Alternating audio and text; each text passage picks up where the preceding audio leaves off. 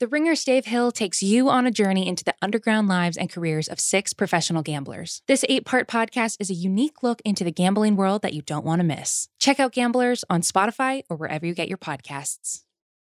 This episode is brought to you by UGG. Y'all know UGG is a brand that athletes wear all the time in the tunnel and on travel days. Well, I bet you think UGG season is only during the colder months of the year. Au contraire, you're wrong. You need to check out the latest spring drop from UGG. They have everything from sandals to clogs. I like the sandals. UGG has you covered for your next spring adventure. Shop the Golden Collection at UGG.com. This episode is brought to you by Lincoln and the all-new 2024 Nautilus Hybrid, featuring a customizable 48-inch panoramic display, available Revel audio system, and available perfect position front seats with active motion massage. Oh my God. The world isn't wide enough. Visit Lincoln.com to learn more. Some models, trims, and features may not be available or may be subject to change. Check with your local retailer for current information. Lincoln and Nautilus are trademarks of Ford or its affiliates.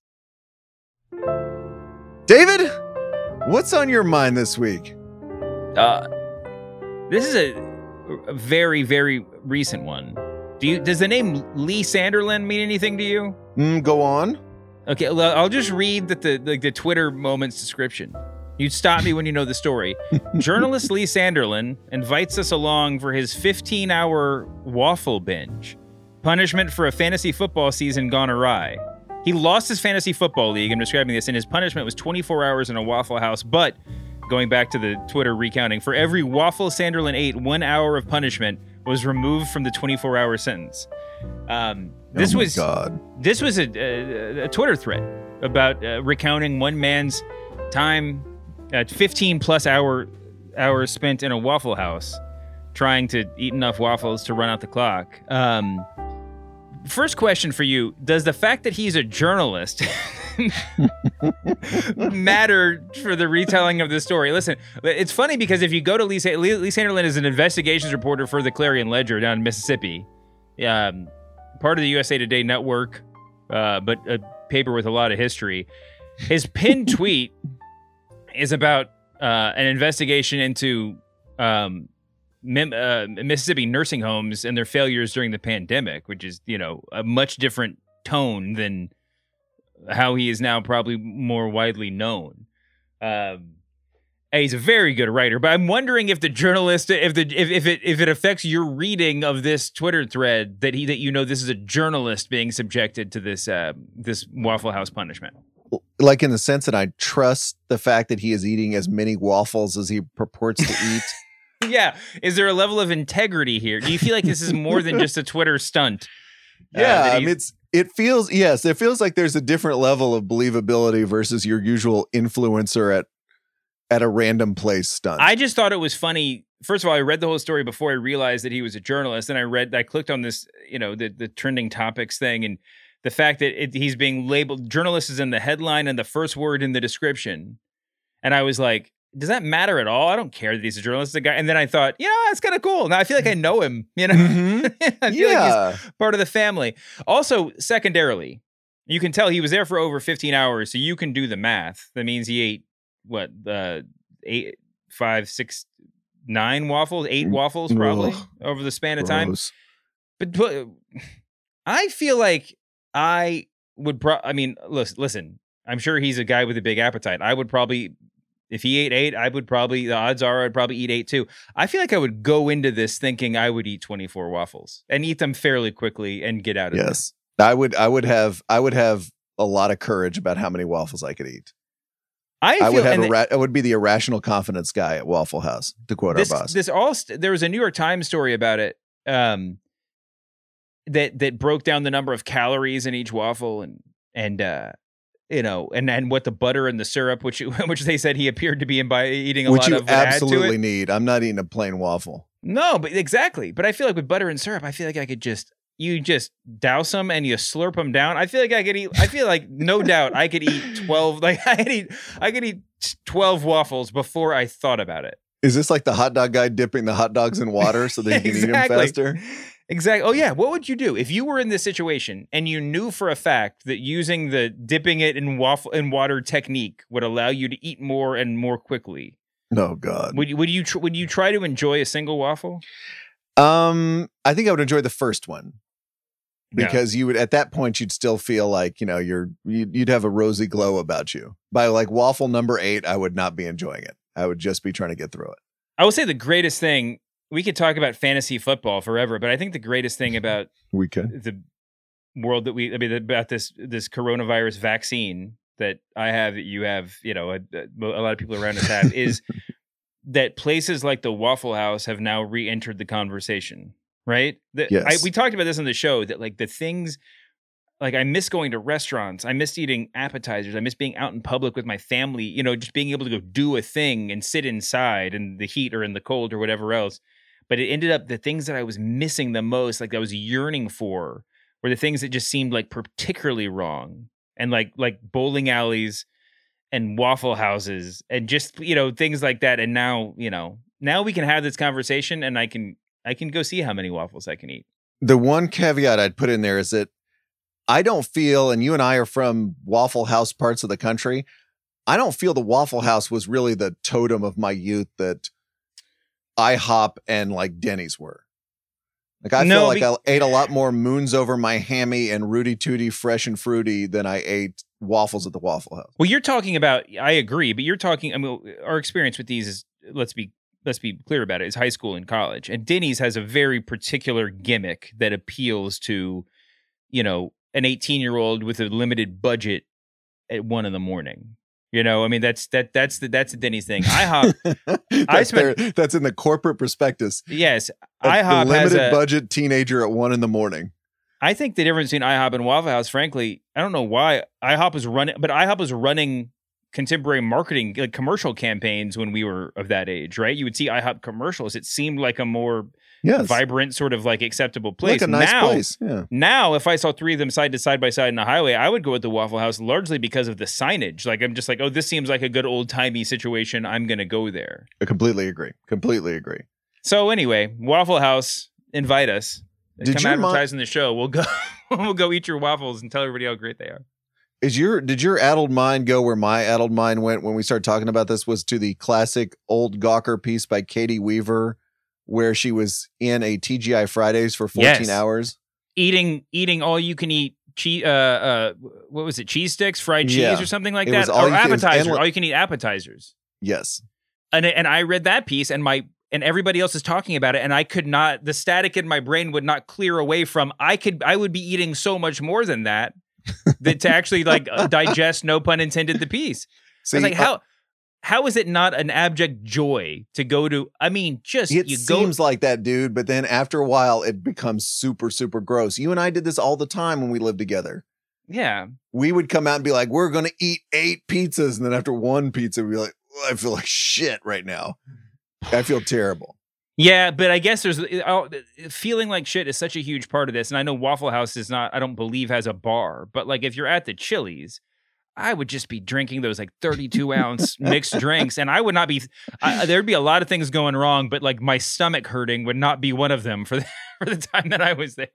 I love how your brain and like on another media podcast, people would be citing, Frank Sinatra has a cold and Tom Wolfe on Junior Johnson. We remember my 14-hour search for the end of TGI Fridays Endless Appetizers.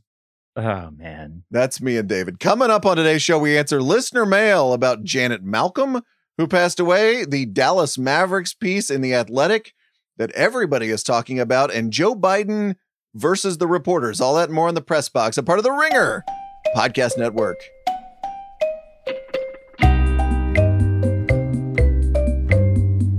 Hello, media consumers. Brian Curtis and David Shoemaker here, along with our producer, Erica Cervantes. It's Friday, David, and that means it's time to answer a little bit of listener mail. And we should probably start out with the death of Janet Malcolm. Esteemed New Yorker writer has died at age 86 of lung cancer. What do we make of the legacy of Janet Malcolm?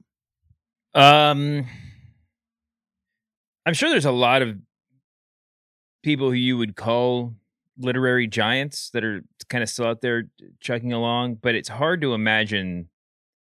It's hard to imagine us coming across many people that are in Janet Malcolm's sort of category, just in terms of like the name. I mean, the weight that her name carried, in at least in, you know, the writing world that we inhabited in New York for so long, right? That she was obviously, by the time that we were there, not like the flavor of the month by any sort of definition, but, you know, one of the few sort of old guard writers who were still contributing on a regular basis, and who would sort of, and for whom the literary world would sort of grind to a halt when she published something new, right? I mean, I think we were part of many different sorts of literary circles, all of which, but no matter what party, no matter what club, no matter what group you were going to, if Janet Malcolm had published an essay that week, you would arrive prepared to discuss it.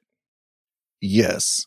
I saw somebody tweet RIP to a legend yesterday, and I wanted to get mad because I'm like, oh my God, can we just spare the language of celebrity death for Janet Malcolm? Mm-hmm. But it's kind of true. Yeah. It kind of is the right word. I mean, think back to those Paris review parties you and I used to spend way too much time at. Was there a single person there that didn't have The Journalist and the Murderer on their bookshelf? Certainly not. I'd guess zero. Yeah. I mean, I think if we picked like, you know, we can talk about influence and how good they were and all that stuff, but like just in terms of, do you have a book that's on everybody's bookshelf at this party of this generation of journalists, of which you are not a member of this generation? I would guess like Joan Didion and her, and maybe we could pick one or two more. How far down the list is Sex, Drugs, and Cocoa Puffs? Because I think top 10. Yeah, I was gonna say, I maybe top 5. Yeah, that's our particular generation, but yes, of that in that moment in time. Yeah. We need to make this list. By the way, we should make this list. The Brooklyn Literary Bookshelf, 2004 nonfiction, the nonfiction bookshelf, right through 2004 through 2010. Yeah. Okay, this is going to be a good exercise. Because I feel Tom Wolfe was there, but he had kind of phased out just a little bit by that point. Yeah, I don't think Tom Wolfe was. I think people would put his name on a list, but I don't feel like he felt as central, as necessary to the like modern conversation at that point. And real hardcore reporter types like your David Remnick's, though on a lot of those bookshelves, were not a universal bookshelf book. It needed to be somebody a little more in the kind of generalized nonfiction space, which Janet Malcolm was like the perfect person. And it was always funny. before the kind of resurgence of the essay collection of that we're still in the midst of, right? But before like John Jeremiah Sullivan, and you know, before all the, you know, those books were bought far and wide by everybody who wanted to, you know, discuss things that had been previously published as a new body of work. She was very much. She had such a footprint already established. Yes. So to talk about The Journalist and the Murderer for just a second, everybody will quote today the first sentence of that book, which is so famous. Every journalist who is not too stupid or too full of himself to notice what is going on knows that what he does is morally indefensible. And from there, she proceeds to this cutting critique of journalism, which is based on the relationship between Joe McGinnis and Jeffrey McDonald, who murdered his family, and Joe McGinnis, who wrote a book about him and pulled all this information out of Jeffrey McDonald and delivered a book that was perhaps way different than the one McDonald envisioned. It's funny because, you know, when she wrote that book, she became, I mean, she was kind of pilloried for it, right? In the journalism world. One, because of her own previous transgressions, in which we can discuss that in a second. But two, just because I think, you know, just calling the form morally indefensible got a lot of people's hackles up, as one would expect, and I'm sure as was the intention of that line. And people were very, very defensive about it. Now, it's kind of interesting because every journalist, you know, today and even then, at some point has had to say has had to contend with you know, some sort of someone misreading their work, right? Someone criticizes your work and you say, well, you didn't read past the first sentence. What's funny is the second sentence of that famous Malcolm book or / essay from the New Yorker. It doesn't change. It doesn't water down the first sentence, but it does focus it a little bit. It says, as you read, every journalist who is not too stupid or too full of himself to notice what is going on knows that what he does is morally indefensible. He is a kind of confidence man, preying on people's vanity, ignorance, or loneliness, gaining their trust and betraying them without remorse.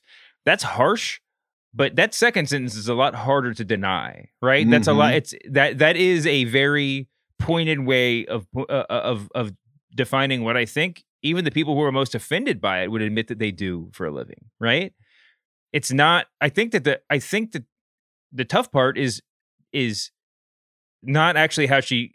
Not really what she's accusing people of, but her defining it as morally indefensible. But when it's laid out like this, it's hard to say. It's hard to call it anything else, right? Absolutely, and as Kit Seeley noted in the New York Times obituary, it is one of those things that seemed like a shot across the bow at the time, and later became sort of almost uncontroversial. Yeah. By the time he got later, Malcolm told Katie Royfey for the Paris Review, "Today, my critique seems obvious, even banal." It does, And I always found it was funny. One of our mutual friends and I used to joke because journalists would kind of discover the journalist and the murderer every few years online. There'd be this big discussion about it. I remember like the Gang Grey comments section, like that was like 10 years ago, 15 years ago. It was like, hey, what do we think about this? It's one of those books / pieces that just, every generation will get roiled up about it or have a, hand-wringing discussion about it. And it never stops. It stands diametrically opposed to the sort of journalist as white knight mythology that we've talked about on this show, right? I mean, the journalist is kind of moral paradigm and of social savior concept. Of course, neither of those things are entirely true. I saw a tweet from, you see this around a lot, but Peter Manseau, who's a great writer, tweeted about it and said that he taught the journalist and the murderer in an undergrad media writing class and that everybody was horrified. I think that what's important about it is that it's not shocking that undergrads would be horrified by it, right? Because whatever you're pursuing in college, there's probably a lot of idealism attached to it. And a lot of people go on in their careers to maintain that sort of idealism, but at some point you have to confront reality, and this is, and I think that's what Janet Malcolm was able to do in the piece, is just sort of force everyone, including the journalists themselves, to confront the reality of what they're doing a lot of the time. Jack Schaefer, my old boss and Politico media writer, did a funny thing on Twitter where he just substituted something else for journalist. Now watch how the sentence still works. Every car mechanic who is not too stupid or too full of himself to notice what is going on knows that what he does is morally indefensible. He is a kind of confidence man, preying on people's vanity, et cetera, et cetera. There is a sense that that critique, while so hyper-focused on journalists and so true at its essence, is also true of a lot of people in this world, right? Like that when Jack writes it that way, you're like, oh, right. Auto mechanic does fit just fine in that sentence, which is pretty funny.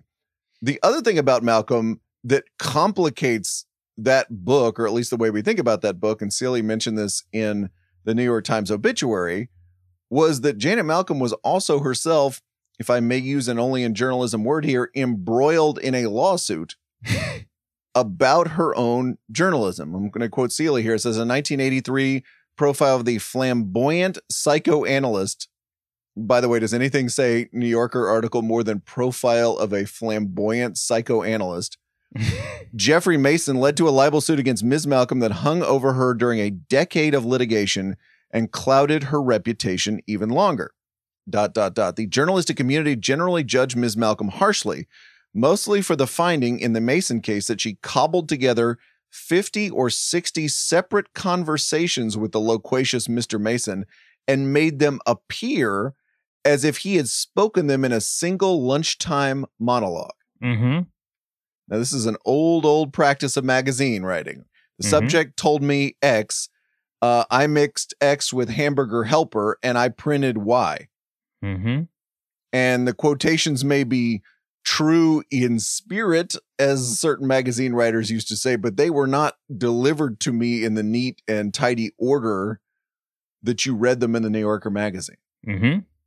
Malcolm said this in 1993 during the jury trial. This thing called speech is sloppy, redundant, repetitious, full of uhs and ahs. I needed to present it in logical, rational order so he, meaning her subject, would sound like a logical, rational person. So here's the person who has the sweeping critique of journalists that, as you say, hits you right in the heart, who is herself taking these amazing liberties with what people say. Yeah. And doing this very old New Yorkery thing of, I'm going to create this perfect paragraph by paragraph, monologue that was not delivered that way at all in real time. Yeah. I mean, listen, a lot of people will and did at the time of when she published her essays call that stance sort of hypocritical based on her own history. I don't think there's hypocrisy in there at all. I mean, I think even under the harshest reading, it is a very normal human thing to reflect on things that have, affected you in life in various ways and to have that sort of reflect in both ways. I mean, to reflect on it personally, but also have those things from your past reflect out into your area of interest going forward. I mean, Janet Malcolm, if nothing else, was sort of a, how to say it, like a multifaceted specialist, right? I mean, she returned again and again to certain areas of interest that were a little bit unusual, but there were many different areas of interest, right? I mean, even if you look at her like history of design writing or whatever, I mean, it is deeply informed by her own taste and her own lived experience, right? So it's not weird that she would, even if you want to draw a straight line from A to B, it's not strange, and it's certainly not hypocritical that she would have a more deeply thought out opinion on a subject after years after it had affected her directly in life, right? And I believe the Journalist and the Murderer, the edition I have anyway, the later edition, she does talk about that. Mm-hmm. In and afterward. Well, and she denies it, if I remember correctly. I don't even remember how she wrote it, but I remember her being slightly in more denial of it than I would have said in her position. But the thing I believe that one of the issues at the time was, and again, according to the Times obit, was that was not disclosed at the time. Yeah. So, when you're talking about, and again, I don't think Janet Malcolm is necessarily sparing herself from the uber critique of journalists. But it does seem fairly germane to this issue if we're talking about Confidence Man, et cetera, that a different form of that is what this person is accusing you of. Mm-hmm. And that you are saying, look, I did this. I did this because I believe this is the way to make this a single, a more readable substance than actual human speech. That does seem relevant to the larger case. It is certainly relevant. I don't know what the formality of her, I mean, it does seem by her kind of afterward in that edition that she wasn't inclined to include that sort of disclosure in her piece. I don't know what her editor at the New Yorker would have said if she had attempted to disclose it mid-piece. It does seem slightly unlikely based on the time, but maybe I'm wrong. Also, talking about the time period, I mean, listen, I insist that you don't respond to this just for whatever reason. But like, I think that what she was accused of doing in cobbling all those quotes together and again, even under its worst reading, I think that most journalists out there can see a little bit of themselves in what she was accused of doing, whether or not they've done it to that degree, to that extent, to a problematic place. Whatever. I think everybody's done some stuff that, and when they were doing it, they wondered to themselves silently if they were doing if what they were doing, passed a certain threshold. It's funny though when I think about it, because I do think that she was, she's writing in this sort of new journalism, post-new journalism world, and she's not really a part of the style. And well, I mean, she's certainly a more expansive writer than she could have been in an earlier generation, but she's not like a new journalist by any kind of cliched definition. All that's to say, it was an evolving form, but she would have been a lot, I think, freer in 2021 or even in 2000 to footnote which literally footnote which quotes came from which interviews. They're Wait, like, you think she could have put a link? That's Well, what yeah, I think that there are formal ways that you can sort of play around with this, with the problem of combining multiple interviews that you wouldn't have ever considered doing then. Well, and the subject would have a lot more recourse now because they Yeah. would say, hey, all that stuff, I didn't say that. Yeah. It was hard to do that in the old days, short of, going to another publication, which may or may not care, or just filing a lawsuit. Yeah. It was hard. And by the way, the New Yorker was not big on disclosures back in the 80s. Right. And before that, there's this whole history of, articles that, shall we say, fell short of the bar that were kind of buried in, this mountain of words and New Yorker style. Mm-hmm. It's very interesting. Shall we switch gears abruptly from Janet Malcolm to the Dallas Mavericks? Sure. Yes, absolutely. A subject, Absolutely. as far as I know, that Janet Malcolm never covered during her esteemed journalistic career. Yes. Thought about you the other day as soon as I saw this piece come out, because the other day on the podcast, you had talked about this particular tradition of NBA writing. An NBA team gets eliminated from the playoffs, and then the shot clock starts while their beat writers are trying to write the here's what went wrong behind the scenes story. So we all saw the team lose on the court, and then the beat writers are going to tell us, okay, here was the secret history behind the scenes in the front office, or with the two stars that hated each other, or the trade that didn't get made or went wrong. And they deliver this usually very satisfying journalistic product a few days after the season ends. We sort of got the mother of all what went wrong stories this week.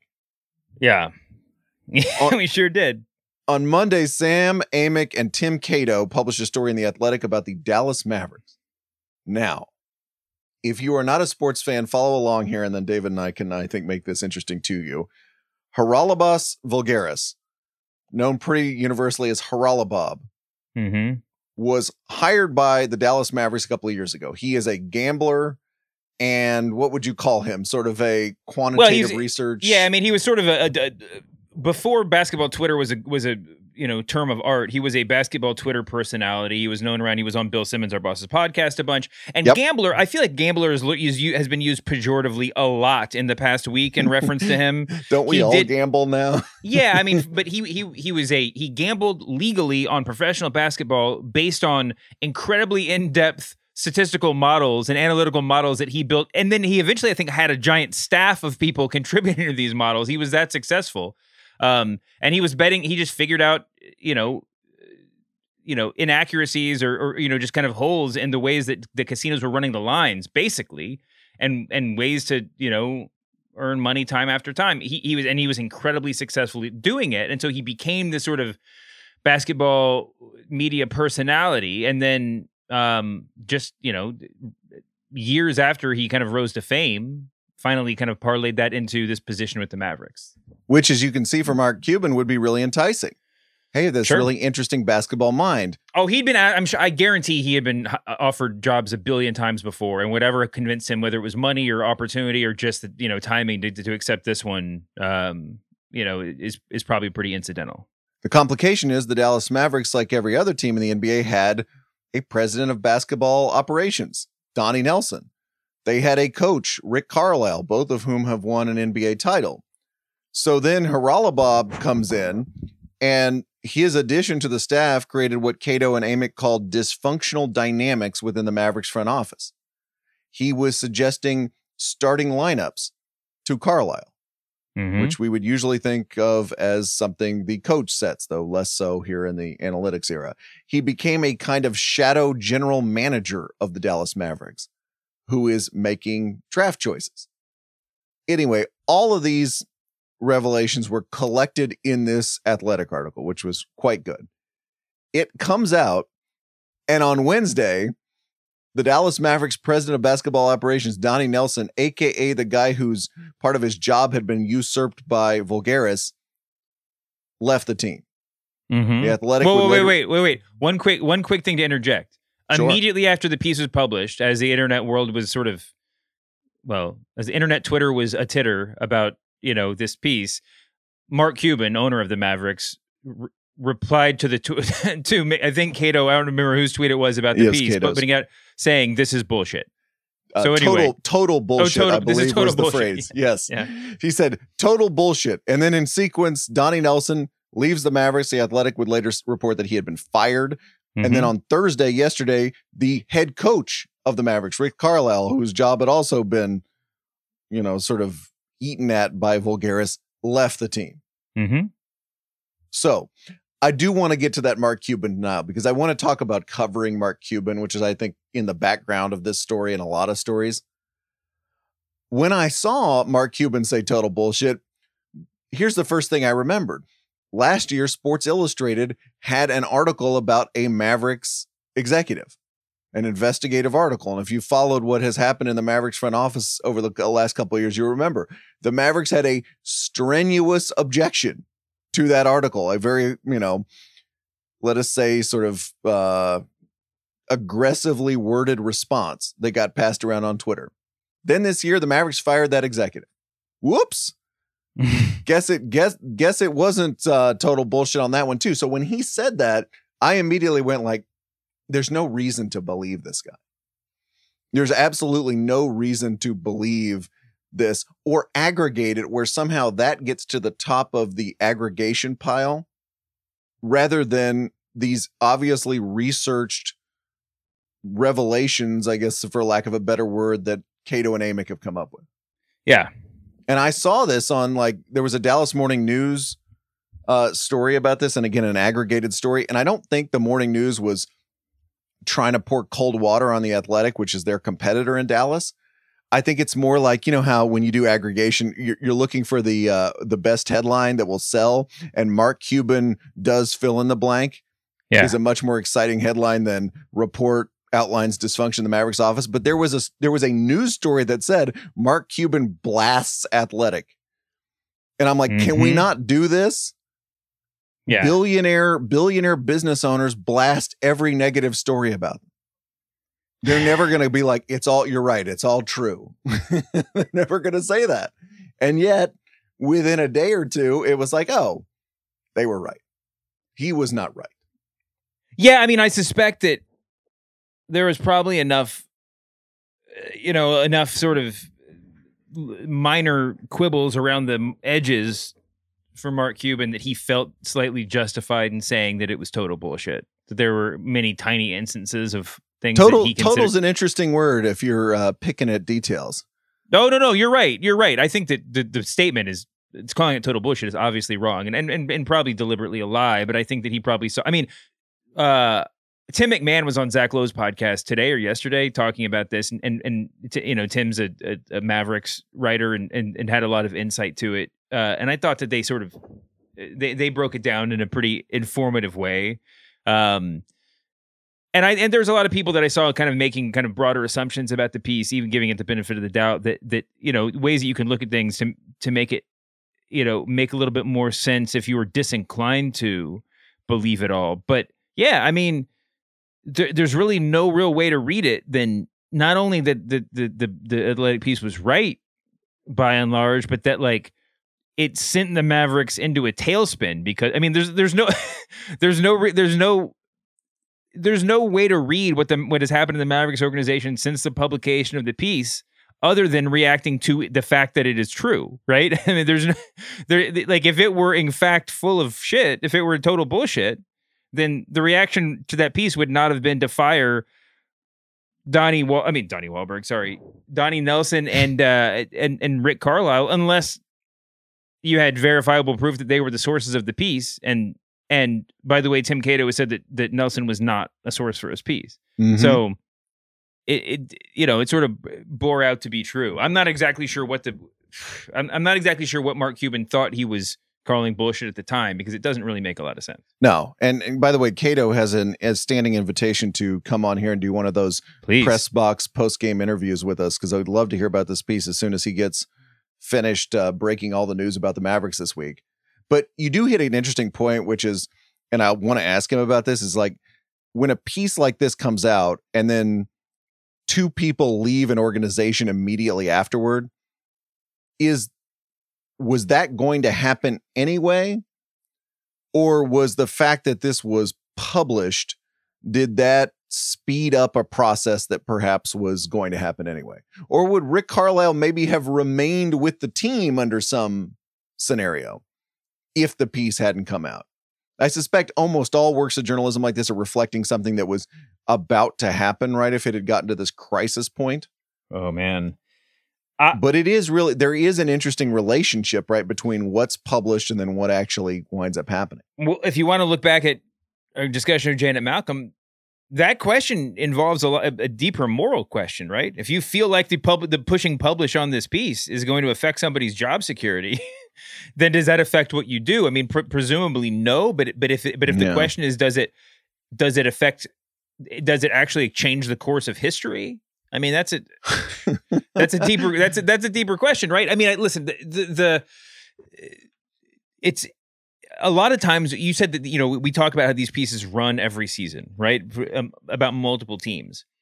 A lot of times when you read them, the most interesting sort of dance that's going on behind the scenes is how much to disclose from the information that you have from semi-verified sources, right? Or things that you know reliably to be true, but you don't have exactly sourced out in terms of, like, you don't have Mark Cuban on the record agreeing to this, right? Or you maybe only have it from one person on or off the record, but you know it to be true. And then to how many bridges are you going to burn in the process of publication, right? What is it worth to give away in terms of in terms of the damage you're going to do to your own relationships going forward? All this is kind of happening at the same time. What was really revealing about this piece in The Athletic by Emmett and Cato was that they kind of just sprayed the lighter fluid and wrote as they wrote the truth as they saw it to be, right? And that's impressive. And it's also, frankly, slightly unusual. Normally we don't see these sorts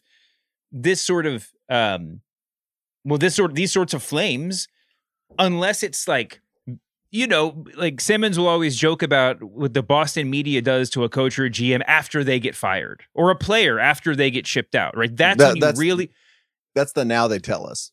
Yeah, that's the now, but that's when you really unload dump the notebook with no fear of repercussions. Usually you don't see that happen when the subjects are people who continue to be on your beat, right? They continue to be sources that you're going to cover. And that's what makes this one slightly interesting. Maybe that goes to reinforce your suggestion that all of this stuff was already in motion, right? When the writing began, to the point where there was less trepidation on that front, but I don't think that makes it any less bold to publish this piece. Yeah, when I say in motion, all I mean is dysfunction being in motion. I don't necessarily mean that Donnie Nelson was about to be fired or something. Mm-hmm. Who knows? You know, again, that's kind of part of what I'm just interested in the journalistic backstory here. I will complicate what you said just for a second, because there is a genre of this organization is dysfunctional pieces that we read fairly regularly. Mm-hmm. Kevin Arnovitz has written a ton of them for ESPN.com that are very good. I remember one about the Suns a few years ago, and there was about the ownership and the way players are chosen. Seth Wickersham has written a ton of the NFL versions. I remember a Cleveland Browns one pretty clearly a couple years ago.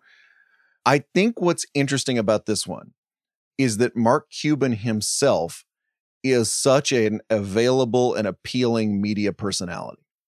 And so when I heard the reaction to this story on Dallas Sports Radio yesterday and elsewhere, you know, journalists who have enjoyed Mark Cuban returning their emails and hopping on their podcasts and coming on their television shows are kind of like, because in a certain sense, Mark Cuban has been a very successful NBA owner. He admirably pushes against the status quo. He is admirably available to be interviewed.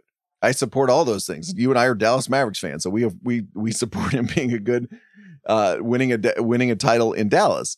Mm-hmm. On the other hand, there had already been this accumulation of things that Mark Cuban had failed on. We talk about the culture within the Mavericks front office that led to all these, stories over the last year in Sports Illustrated. We can talk about the fact, if you just want to do pure basketball metrics, the Mavericks have not won a playoff series in 10 years.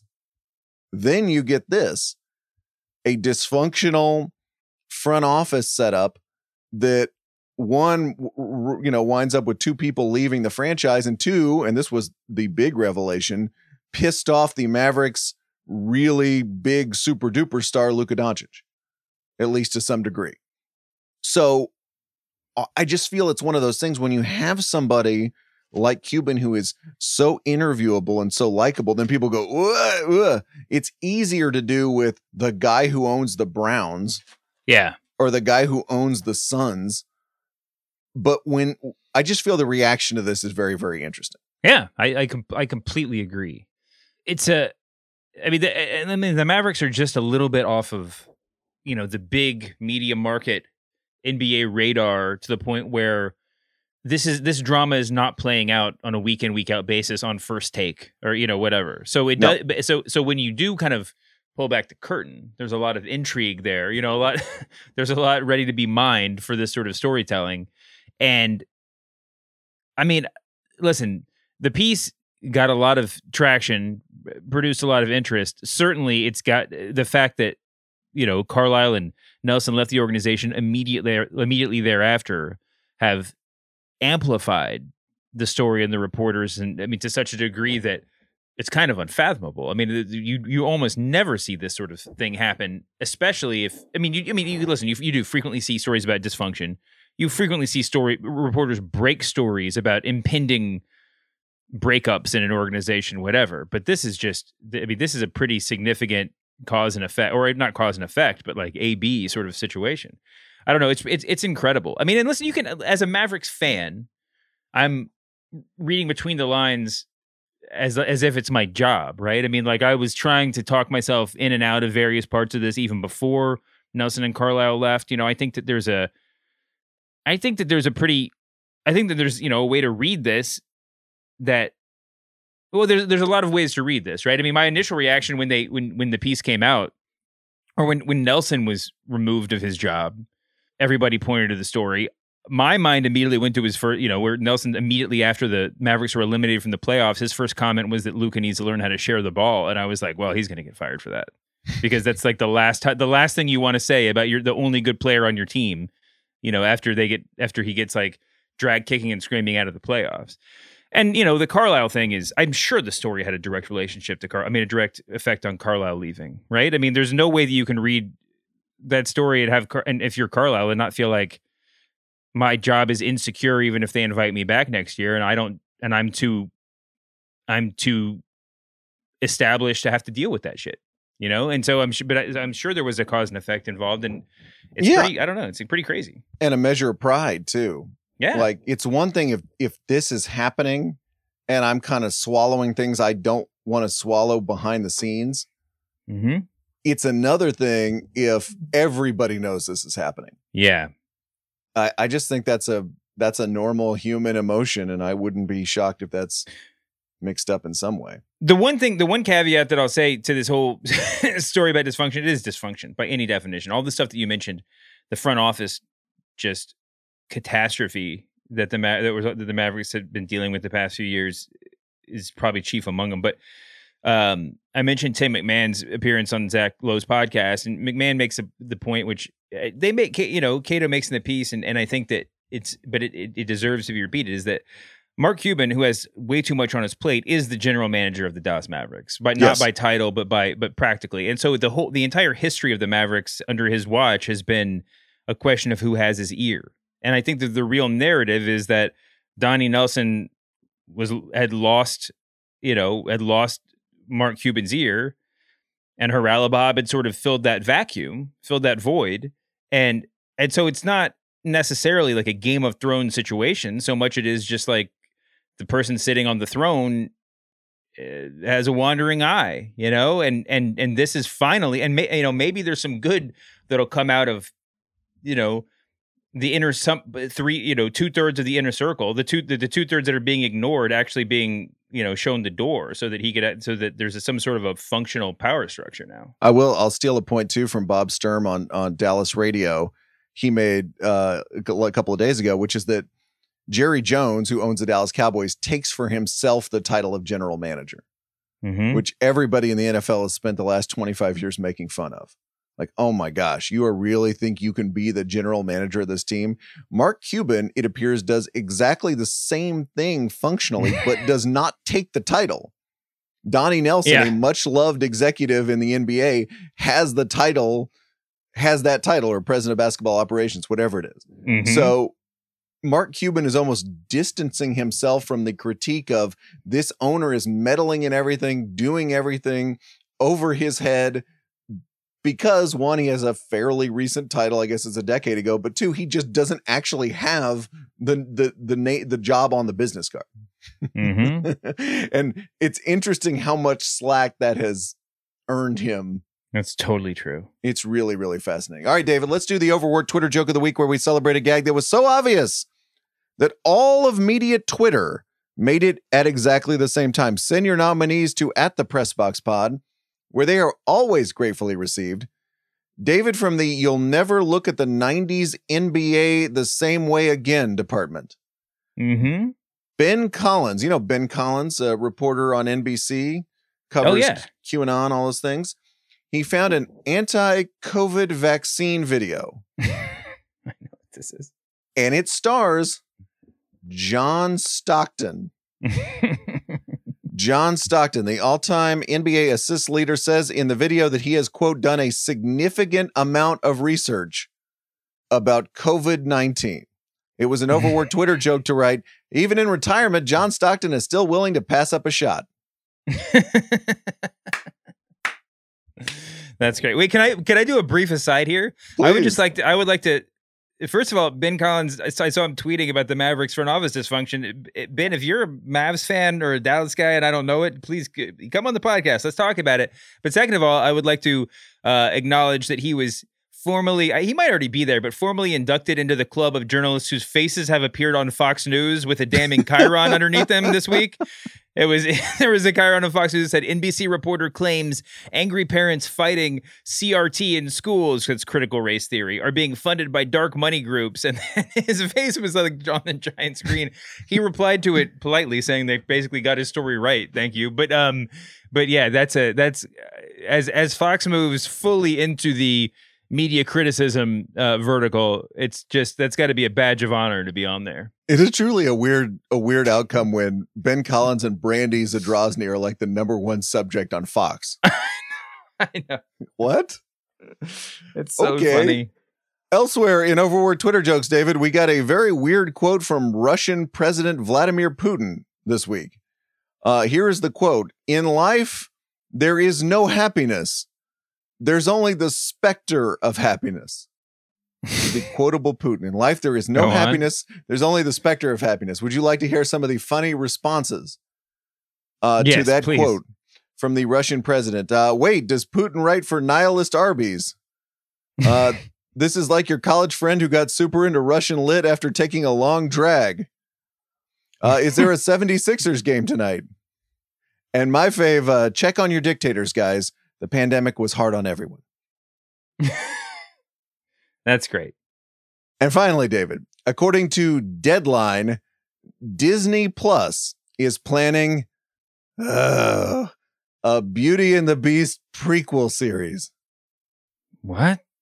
After they already remade Beauty and the Beast as a live action movie. Mm-hmm. I don't know if this is like Cruella style, where we find out that Gaston's family was actually killed by beasts. Because I've always wanted to know the emo retelling of the Beast's backstory. Yeah, this could be really interesting. I've always wanted to know what Gaston's motivations were for being so anti-Beast in the original story. So I would love a long multi-season series that explains it to me. What is the over/under on Ron Perlman being given a token role as like one of the like the parents of one of Beauty or the Belle or the Beast? Every young Ringer reader just completely didn't get that. But that is very funny. It was an overworked Twitter joke, David, to rework the lyrics of a beloved Beauty and the Beast song to reflect the Beauty and the Beast prequel series. Are you ready? Yes. It's a little early on the West Coast here for me to sing, but I'm going to do my best. Are you ready? Okay. Whew, whew. 3, 2, 1.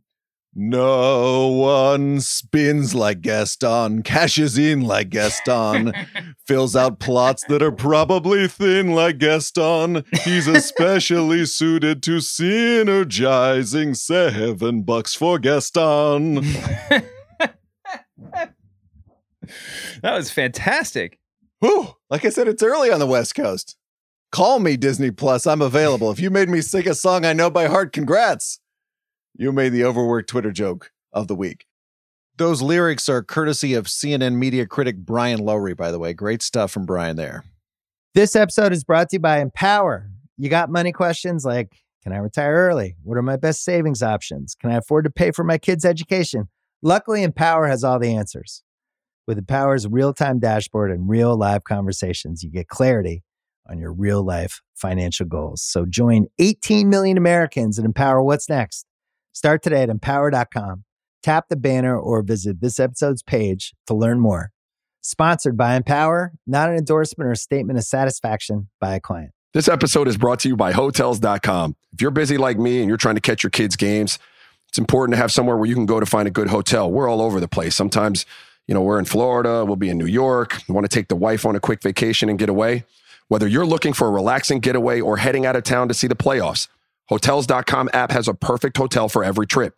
Compare up to 5 hotels side by side so you can see prices, amenities, and star ratings without having to switch back and forth between options. So start planning your next getaway and find your perfect somewhere in the Hotels.com app today. This episode is brought to you by NetSuite by Oracle. As your business grows, you might start seeing some lag. There's too much work for your team, too many different processes, and it takes forever to close the books. If this sounds like you, you should know these 3 numbers: 37,000, 25, and 1. 37,000 is the number of businesses that have upgraded to NetSuite by Oracle. It's a cloud financial system that can help streamline accounting, financial management, inventory, HR, and more. 25, that's how many years NetSuite has been helping businesses do more with less. And 1, because your one-of-a-kind business deserves a customized solution for your KPIs. It's like when you come here for this podcast or when you check out your favorite website to gather all the info you need to make better decisions for your fantasy leagues. Well, NetSuite does that for your business and then some. It's one efficient system, one source of truth with everything you need to grow.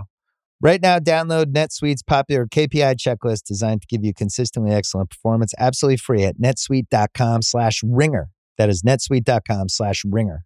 All right, let's do a little more before we get out of here for the weekend. This is from Not Chester Lemon, who writes to us, we spent 4 years railing on the orange one for his treatment of the press.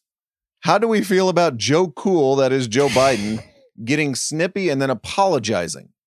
He is referring to Joe Biden in Geneva, David, who had this back and forth with CNN's Caitlin Collins about the aforementioned Vladimir Putin. Listen to this. Why are you so confident he'll change his behavior, Mr. President? Yeah, I'm not confident he'll change behavior. What do you do all the time? So when did I say I was confident? You said in the next 6 months you'll be able to determine. What I said was, let's get it straight. I said what will change their behavior is that the rest of the world reacts to them and it diminishes their standing in the world. I'm not confident of anything. I'm just stating the fact. And then he storms away. If you don't understand that, you're in the wrong business.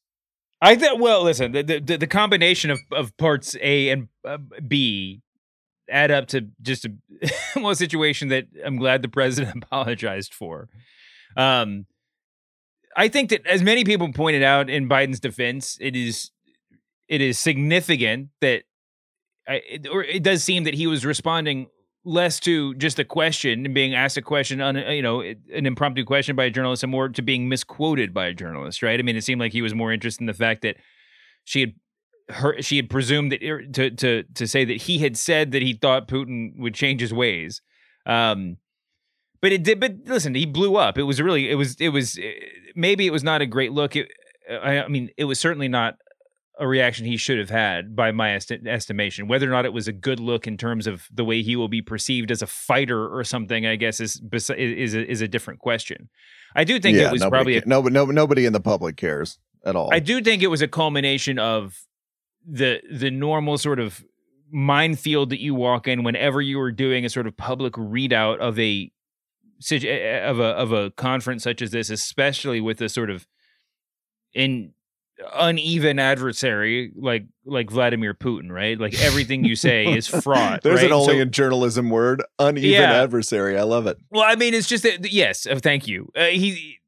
Everything that Joe Biden said, this was by far Joe Biden's most impressive public public question and answer session that he's ever had to do, because the implications of every answer that he gave were so significant, right? Every word that he said was studied and deliberate to a point that his head was probably about to explode. And besides that, there's probably this layer on top of it where everyone around him knows that whatever he says is being measured against his predecessor, right? That like whatever response he gives is going to be weighed against the way Trump did it. And so you have this palpable anxiety. By the way, he was very cool in all the answers that he gave when he was behind the microphone.